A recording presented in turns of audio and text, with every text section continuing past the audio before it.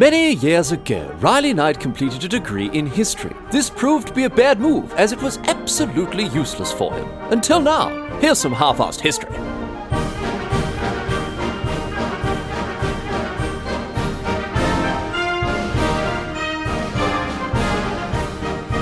What's going on, mate? Great to have you along for some more half-assed history. This week on the agenda, going to be having a chat about Mahatma Gandhi, who I'm sure you've heard of, a very, very famous figure in 20th century history as a result of his philosophy of non-violent resistance as he campaigned for an independent and self-governing India. However, Gandhi's story is a lot longer and a lot more interesting than just that. I mean, it's so long, in fact, that we're going to split it into two parts and talk about half of his life this week and then the back half next week.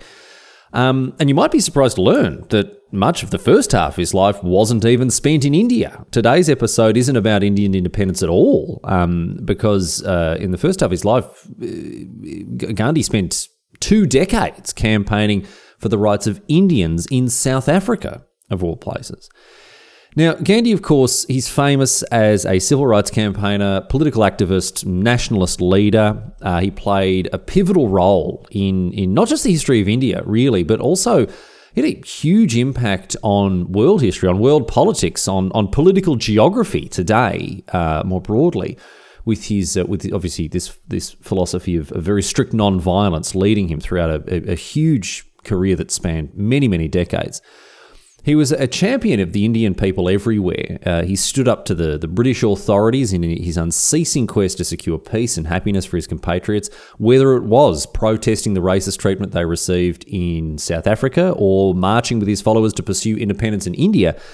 Gandhi, he spent his entire life in pursuit of these goals, and it might surprise you to learn that for such a famous and high-profile political leader, he started out in life, Gandhi did, as a painfully, impossibly shy young man. He was terrified of public speaking, extremely conflict averse. And today we'll get across how he sort of transformed, I guess, into a man who could stand up to not just, his political opponents, but the might of the British Empire, and how he helped to, as I say, shape the modern world in forging an independent India. But we'll talk about that part next week. Anyway, this week we're going to talk about his younger years, his travels, his life in South Africa, how strongly the time that he spent in South Africa, how strongly that impacted him in later life, before ultimately his return to India. That's for next week. We'll talk about how he became a high-profile leader in India who inspired countless followers to join him in peacefully resisting British rule. But for now, we'll kick things off with the first half of his life story. Plenty of alert listeners have suggested that I talk about Gandhi on the show, so thanks very much to people like Alex Weeks and Sam DeWolf. Thanks, cheers very much to the both of you. Good on you. But as ever, so much to get across here today, so let's get into it. Here's the story of Mahatma Gandhi. Off we go. So we're going all the way back here. We're going all the way back to the 2nd of October, 1869, the date on which Mohandas Karamchand Gandhi was born. Now, he's known today, obviously, as Mahatma Gandhi, but that wasn't his name when he was born, and also it wasn't his name when he died. It wasn't his name at any point. Mahatma isn't a name. It's a title. It's an honorific. It roughly translates to great soul. And look, there's still some debate as to exactly when and how Gandhi picked up this title. It's thought to be sometime around 1914, 1916. But it wasn't his name, as it's not a name. And also, a lot of his followers didn't refer to him as Gandhi or Mahatma or anything else like that. They called him Bapu, which is a Gujarati term for father. It sort of means like dad or papa, a sort of a nice thing that you might call a father figure. And I mean, with very good reason. This bloke is today largely considered one of the fathers of the Indian nation. So whatever you want to call him, Mahatma Gandhi or Mohandas or Bapu, whatever it was, he was born, as I say, 2nd of October, 1869. And his mum was a woman whose name was Putlabai Gandhi, and her husband Karamchand Uttamchand Gandhi. And Karamchand was the chief minister of a small region in western India known as Porbandar state, where the city of Porbandar was, and for that matter still is. It's still found there, and it's a very popular tourist destination. You can go and visit there. It's in the modern Indian state of Gujarat, and as you might imagine, very popular with tourists because, again, it is the birthplace of one of the most important figures in Indian history. Anyway, at the time of Gandhi's birth, India was, of course, not an independent nation. It was under the control of Britain as part of the British Raj. Now, Technically speaking, it wasn't a colony. Technically speaking, it was a completely separate nation altogether that shared a monarch with Britain, although in reality, I mean, this is a largely superficial distinction to make here, because in practice, India and the British Raj, it was run like a colony. It was essentially, in everything but name, a colony of Great Britain. The British directly governed certain areas, while other areas, like Porbandar State, for example, had Indian rulers but these people were still ultimately answerable to British authority. So there was very, very little autonomy or self-rule offered to the Indian people under British. Again, I'm going to say colonial rule because that's essentially what it was in practice. Anyway, Putlibai, Gandhi's mum, she was Karam Chand's fourth husband, and Gandhi was her fourth child, her youngest. He had two older brothers and an older sister. And his parents seemed to have been pretty good people. His old man, despite lacking a formal education, he managed very well as a senior politician. He managed the conflicting agendas of Indian aristocrats and their British overlords. And Gandhi's mum was a devout Vaishnavist Hindu, right? Someone who took her religion very, very seriously indeed, and instilled many of her religious values in young Gandhi, things like moderation and piety and honesty and religious tolerance. And we're largely speaking going to be focusing on Gandhi as a political leader rather than a religious leader, because that's what he's best known to history as, a political leader. But let me tell you that religion was such an integral part of Gandhi and his life and the things that he did that it's probably quite accurate to describe him as a religious leader in addition to being a political leader. Certainly, his religion was a massive part of, it was the foundation of all of his political activism. It was the basis of the moral approach that he took to the struggles that he engaged himself in, and also had a huge influence on many other parts of his life. For instance, his vegetarianism, his fasting, the hunger strikes that he went on, as well as, of course, the philosophy of ahimsa, which prohibits the harm of any other living thing. So big part of his upbringing. Anyway, as a young boy, Gandhi loved old stories about legendary Indian heroes like King Harish Chandra, and in later life, Gandhi wrote about how all these myths and legends that he heard as a kid were so influential on him, as he too grew up to become an Indian hero. Anyway, when his dad was transferred to the chief ministership of Rajkot, a nearby region, Gandhi moved there with the rest of his family. He started school at the age of 9. And look, I'll be honest, he was not a particularly standout student. He was very shy, didn't have too many mates, didn't like sports or games, generally just quite bookish.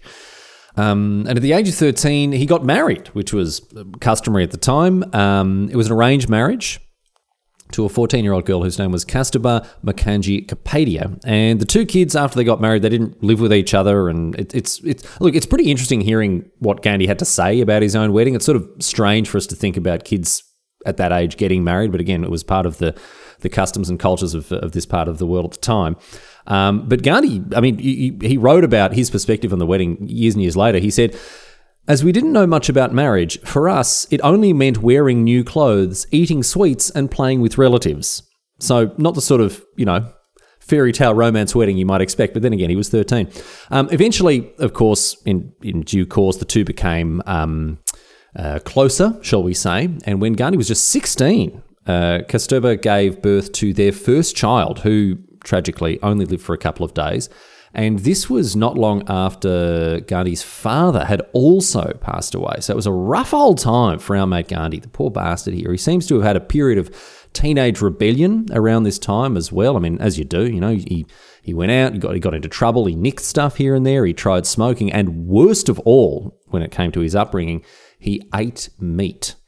Now, this was a pretty serious religious transgression for him, and not something that he did really ever again throughout his entire life, I don't think. But he did calm down after this rebellion. He stuck to his schooling, and he graduated in 1887 at the age of 18 before enrolling in a regional university. Unfortunately, however, he ultimately dropped out and returned to Porbandar with the rest of his family because university, it hadn't worked out for him. He'd found it particularly challenging to study in English rather than in his native language, Gujarati. But he still wanted to become better educated, which was a hallmark of Gandhi's life. He had a constant need for self-improvement. And so he went home to his family and he discussed what his next options might be. He wanted to become a doctor, But his family's religion forbade this, essentially, because it abhorred vivisection, not just of humans, but animals of all kinds. So that sort of precluded him from getting into medicine. But his family was actually quite keen for him to instead follow in his old man's footsteps and become a politician, get into politics, just like his dad had done. However, I mean, his dad had managed to get all the way to a chief ministership without anything like a formal education. This wasn't really the case anymore. Couldn't really do that. Times had changed. And so Gandhi would need to further his studies and get something like a law degree in order to become a politician. And, after seeking out the advice of friends and family and talking about what he wanted to do, he was advised that if he wanted to pursue such a career, become a politician, the best way to do it was to become a lawyer, become a barrister. And the best place to do that would be in Britain itself. Now, around this time, right, Kasturba, his wife, had just given birth to another child, Harilal, who I'm happy to say survived infancy and went on to become an adult.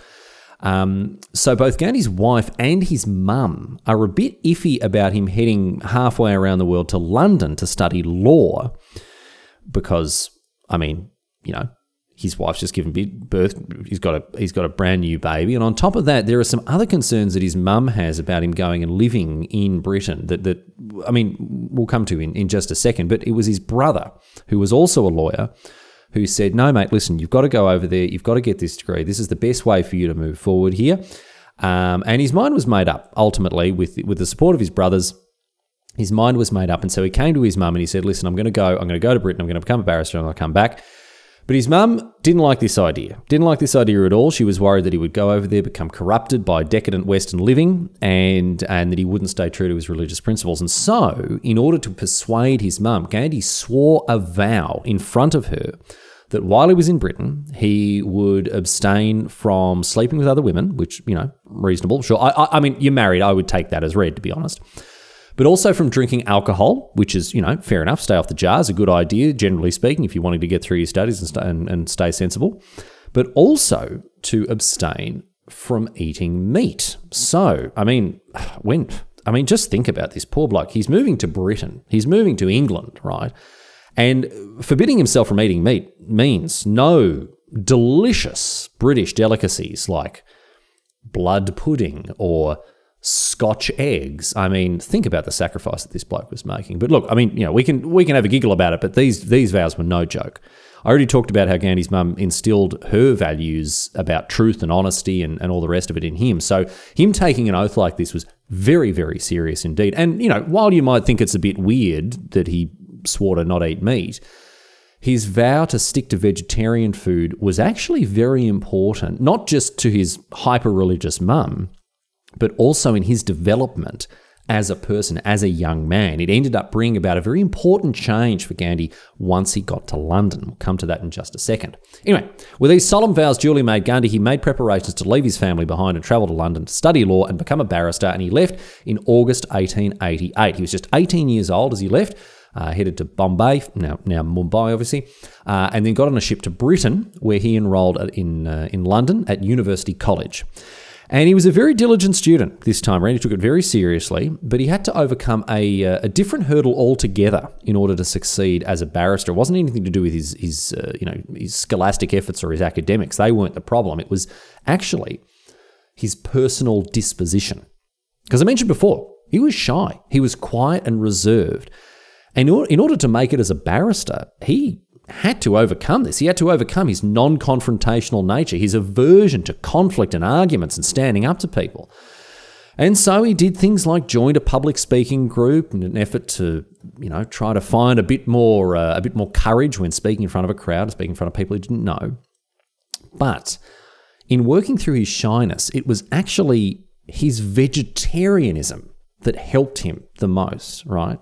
It was his vegetarianism that forced him into his first major interpersonal conflict, as well as opening his world to a range of political and philosophical ideas that would greatly influence him throughout his life. Here's what happened. It is, as you may or may not know, extremely difficult to find a decent meal in Britain as it is, without being a vegetarian. But as Gandhi had sworn not to eat meat while he was over there in Britain, his options were even more limited than usual, And the food that he ate while he was away was even worse than the usual British fare, which is really saying something, let me tell you. I mean, this is a nation for whom the baked bean seems to be the pinnacle of haute cuisine. My grandfather, who was born in England, he used to take, and this is not a joke, he used to take tongue sandwiches to work with him every day. That is a tongue between two pieces of bread. So poor Gandhi, I mean, he's buggered. He's eating numbingly bland vegetarian food, and he decides that he's just got to find himself some proper tucker. So he joined, therefore, the London Vegetarian Society, a group of vegos, obviously. And remember, this is the late 19th century. Vegetarianism was very unorthodox. It was not a very common way to live your life, particularly in Europe. So as a result, the society was filled with all sorts of people who didn't mind going off the beaten path, on a philosophical level. Gandhi met anti-industrialists, he met socialists and ascetics and theosophists and feminists and all sorts of other idealists who were considered political radicals at the time. And these people and the ideas that they discussed at the society, they profoundly impacted young Gandhi, who, remember, he's barely more than a teenager at this stage. The Vegetarian Society helped to bring Gandhi out of his shell like never before, and he became more and more involved in the society, ultimately being elected to its executive committee, which is quite a coup for him. And it was there, while he was on the committee, that this very important moment in his personal development took place, when he came into conflict with another bloke on the committee about the expulsion of a society member. Arnold Hills was the president of the society, and he and Gandhi got on very well. Gandhi was, I wouldn't say a protege of Hills, but certainly Gandhi looked up to Hills as something of a mentor, perhaps. And the two of them came into disagreement about the expulsion, or the potential expulsion, of a bloke whose name was Thomas Allinson. Thomas Allinson publicly supported birth control and had very outspoken views that certainly rubbed a lot of people the wrong way. And look, Gandhi didn't necessarily agree with all of Allinson's views, but all the same, he disagreed with Hills wanting to expel him from the Vegetarian Society, believing that his views outside of vegetarianism weren't relevant when it came to his membership of the society. Now, Gandhi was still painfully shy, very conflict averse at this point in his life, but believe it or not, he stood up to Hills, with whom, as I say, he had previously gotten on very well. But he stood up to Hills and defended Allinson's right to these radical views. And look, it might not sound like much, but it was a very difficult thing for Gandhi to do at a young age as such a shy bloke. And it marked the first time that he stood his ground on an issue. As it saw him challenge authority and overcome his strong aversion to conflict. Well, to a point, he didn't quite manage to seal the deal. Despite taking a stand against Hills, Gandhi still couldn't summon the courage to read the arguments that he'd written in defence of Allinson out to the society at a meeting while they were discussing the expulsion of Allinson. And Allinson did end up being expelled. And look, thankfully, this didn't drive a wedge between Hills and Gandhi. They still continued to get on very well. But it was a very important occurrence, all the same, in showing that Gandhi was fighting through his shyness and conflict-averse nature and was on the road to his destiny as a world-changing political figure, known for, of course, resistance to established authority. And if you could go back and see the bloke there, stuttering and stammering over his notes at the London Vegetarian Society meeting there, you'd never look at him and think, geez, this bloke's going to go on and forge a nation based on the power of his ability to resist authority. But that's what happened. So this, plus Gandhi's exposure to all of these political radicals and their dangerous ideas in the Vegetarian Society, it meant that his vow to abstain from eating meat ended up being really, really important, fundamental to his development as a young man. Anyway, Gandhi successfully completed his studies. He was called to the bar in mid-1891 at the age of 21, and he became a qualified barrister. And he headed home to India pretty quickly, almost immediately, but he returned to terrible news because while he was away, his mother had died. And his family, in an effort to not disrupt his studies while he was in London, his family had decided not to tell him until he returned. Now, Gandhi, of course, he was heartbroken, absolutely devastated, of course, as you would be. But nonetheless, he did his best to establish himself as a barrister in Bombay, again, today's Mumbai. Although I have to say, he did not have very much success. He wasn't able to properly cross-examine people in the stand. He couldn't stand up to people or assert himself in the courtroom. His shyness was still getting in the way, and so he ended up giving up on being a barrister in a courtroom and instead worked as a lawyer in an office. And this suited him much better. And he worked in this way until 1893, when he was offered a job as part of an ongoing legal dispute to do with a shipping company in South Africa. There was someone involved in the shipping company who knew Gandhi over in India and picked him up, sailed him over to South Africa, and tried to get him on board, or succeeded in getting him on board in trying to resolve this legal dispute. He took the job after hearing that he'd be paid pretty well for it, despite it meaning that he would have to spend another year away from India and his family. But little did he know that he would remain in South Africa for the next 2 decades. And it was there in South Africa that he would become a civil rights campaigner, a social activist, and ultimately a political leader. But let's not get ahead of ourselves here. Gandhi travelled to South Africa in 1893, and as soon as he arrived, I'm sorry to say, he was subjected to the horrific racism that has been such an unfortunately large part of South Africa's history.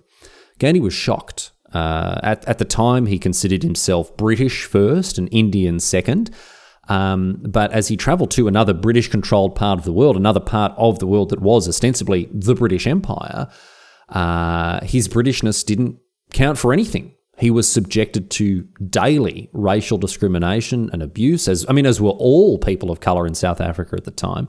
He suffered enormously as a result of the colour of his skin.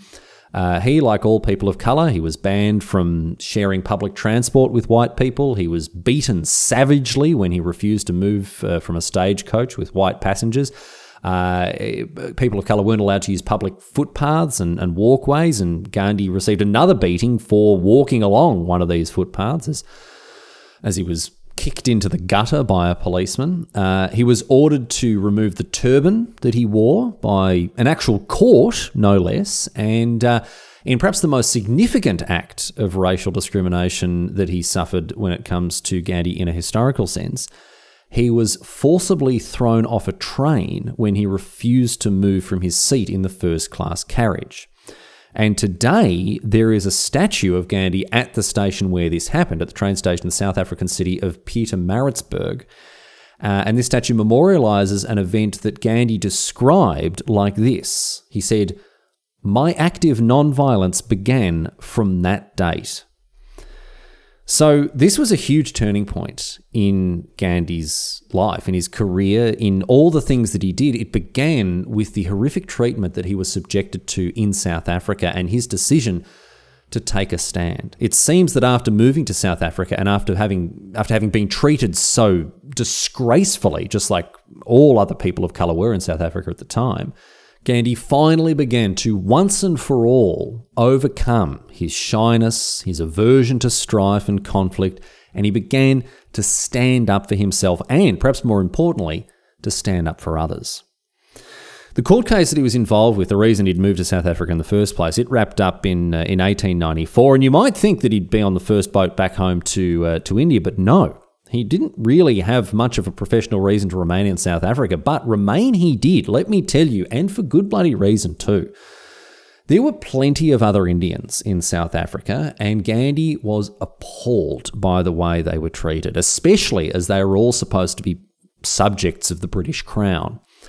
So before going to South Africa, Gandhi had seemed to have a level of support for Britain. He seemed to be, again, a reasonably proud British subject, and didn't really object to the position of India and its people within the British Empire. But now, as his eyes were open to some of the horrific treatment that, supposedly British subjects were subjected to, and saw that the British actively promoted and took part in disgraceful and open racist discrimination and mistreatment of Indians, Gandhi's perspective undertook a pretty radical change, and he decided to stay in South Africa and do what he could to help out his fellow Indians and fight against the bigotry and discrimination that they and he suffered on a daily basis.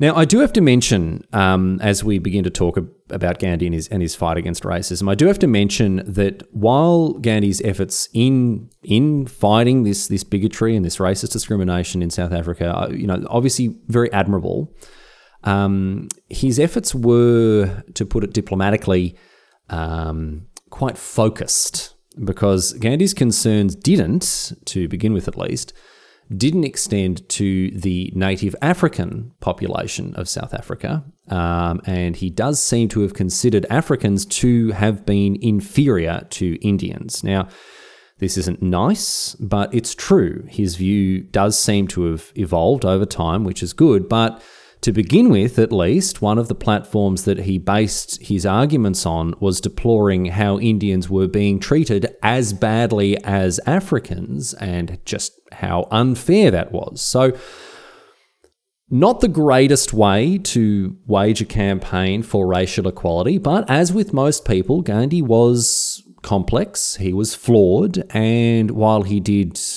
a lot of good, a huge amount of good in the world, he wasn't perfect, not by any means. But history should take all this into account and present these stories warts and all.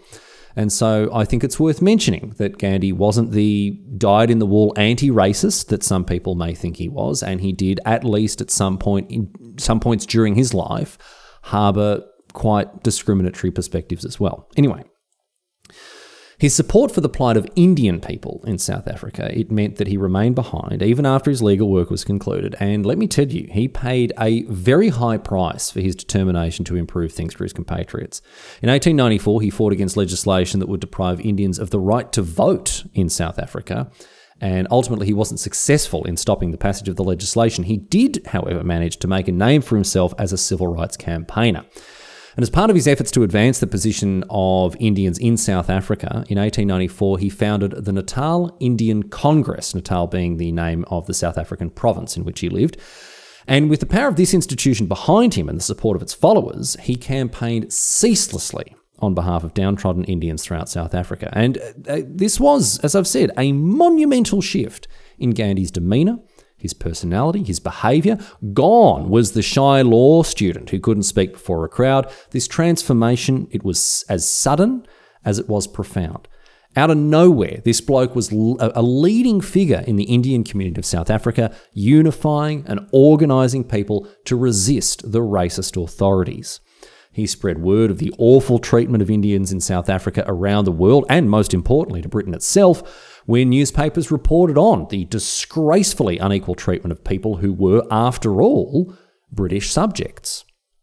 However, as I say, he paid a heavy price for his activism, because whenever he appeared in public, white people would hurl abuse at him, they'd spit on him, they'd assault him, and in one instance, they almost succeeded in lynching him in 1897.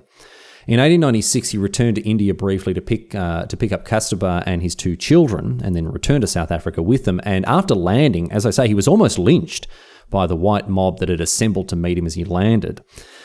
However, and it won't surprise you to learn this given Gandhi's reputation, he refused to prosecute his attackers and instead focused on his continued campaign for racial equality for Indians.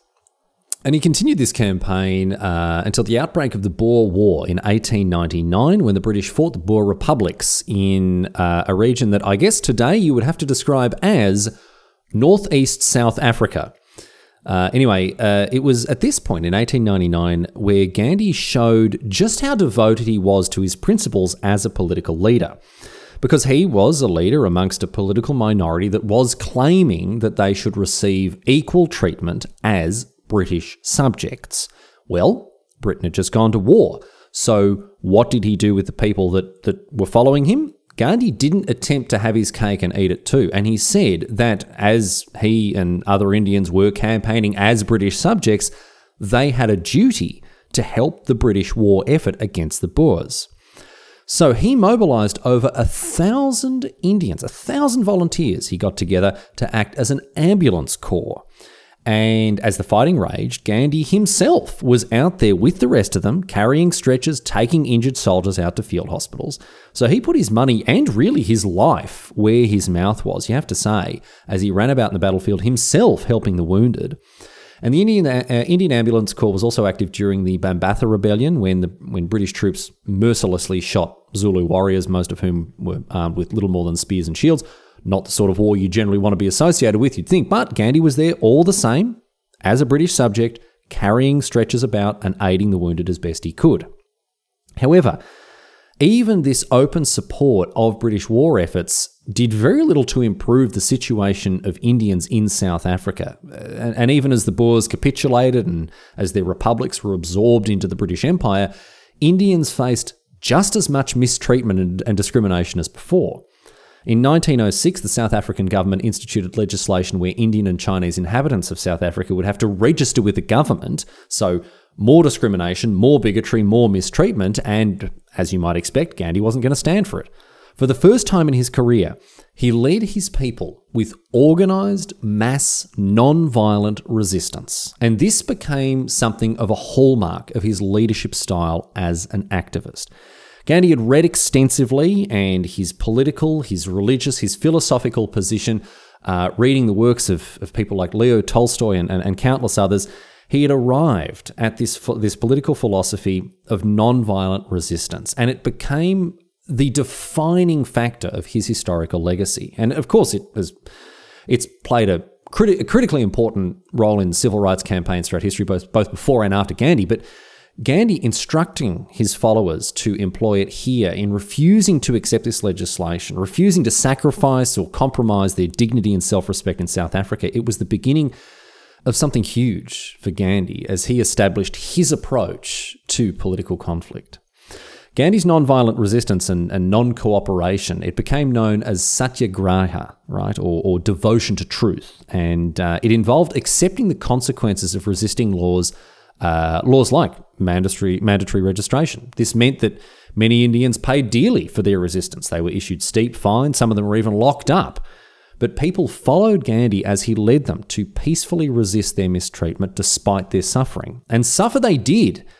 As the years passed and as the movement spread and more people became involved, penalties for this civil disobedience became harsher and harsher. Thousands of Indians were beaten or flogged or locked up, some were even killed. But they continued to resist the government under Gandhi's leadership. They continued to engage in non-cooperation. Some even began to strike from their workplaces. And Gandhi himself was imprisoned on more than one occasion. And it's not going to be the last time, let me tell you. It took a long, long time, years in fact. But the plight of Indian people in South Africa ultimately became so well known around the world due to Gandhi and his followers sticking to satyagraha no matter what, that South Africa started to look really, really bad as a result, particularly in the eyes of their British overlords. As their harsh treatment of these non-violent protesters ramped up, ultimately Britain had to intervene. And under pressure from both Britain and India, the South African government backed down and in 1914 began to negotiate with Gandhi. Gandhi's tireless work over the last 20 years had been, well, look, I want to say it had been a success, and certainly it was a success at the time, but the hesitation I have here is that it was not a lasting or sustainable success. A compromise was reached to increase the political rights and the civil standing of Indians in South Africa, and Gandhi was hailed as a hero of the Indian people in South Africa. He'd established himself as one of the world's preeminent civil rights activists and Indian advocates. And so when Gopal Krishna Gokhale, another leading Indian nationalist, asked Gandhi to come back to India and aid him in seeking an independent nation, Gandhi decided to return to his homeland after his successes in South Africa. But before we begin the next chapter of Gandhi's story, it is worth noting that, sadly, as I say, the victory that Gandhi and the other Indians enjoyed in South Africa was ultimately a very short one indeed. Because, as you probably know, South Africa's past is mired in systemic and openly institutionalised racism. In 1948, apartheid was officially established, which racially segregated the entire nation, and it only ended in 1991. So despite Gandhi's tenacious determination to improve the lot of Indians in South Africa, it would be a long, long time before they had official legal equality. However, Gandhi's campaigning in South Africa did have a lasting effect on something else, even if it didn't have a lasting effect in the racial politics of South Africa. It affected him as a person, as a political leader, as an agitator, as a campaigner, and an activist. Gandhi returned to India in 1915 as a popular and well-known public figure, famous for his philosophy of nonviolent resistance, his persuasive skills, his mastery of effective political campaigning. And so the Indian independence movement picked up a huge asset when Gandhi agreed to come home and join their cause, let me tell you. But what happened after he returned to India? Well, I'm sorry to say, you'll have to wait until next week to find out. You'll hear all about how Gandhi fought tirelessly for an independent India, what his campaigns of non-violent resistance to British rule looked like, and of course, their ultimate result. We'll be concluding the story of Gandhi next week, so join me then to hear about how India ultimately gained its independence with the help of Mahatma Gandhi.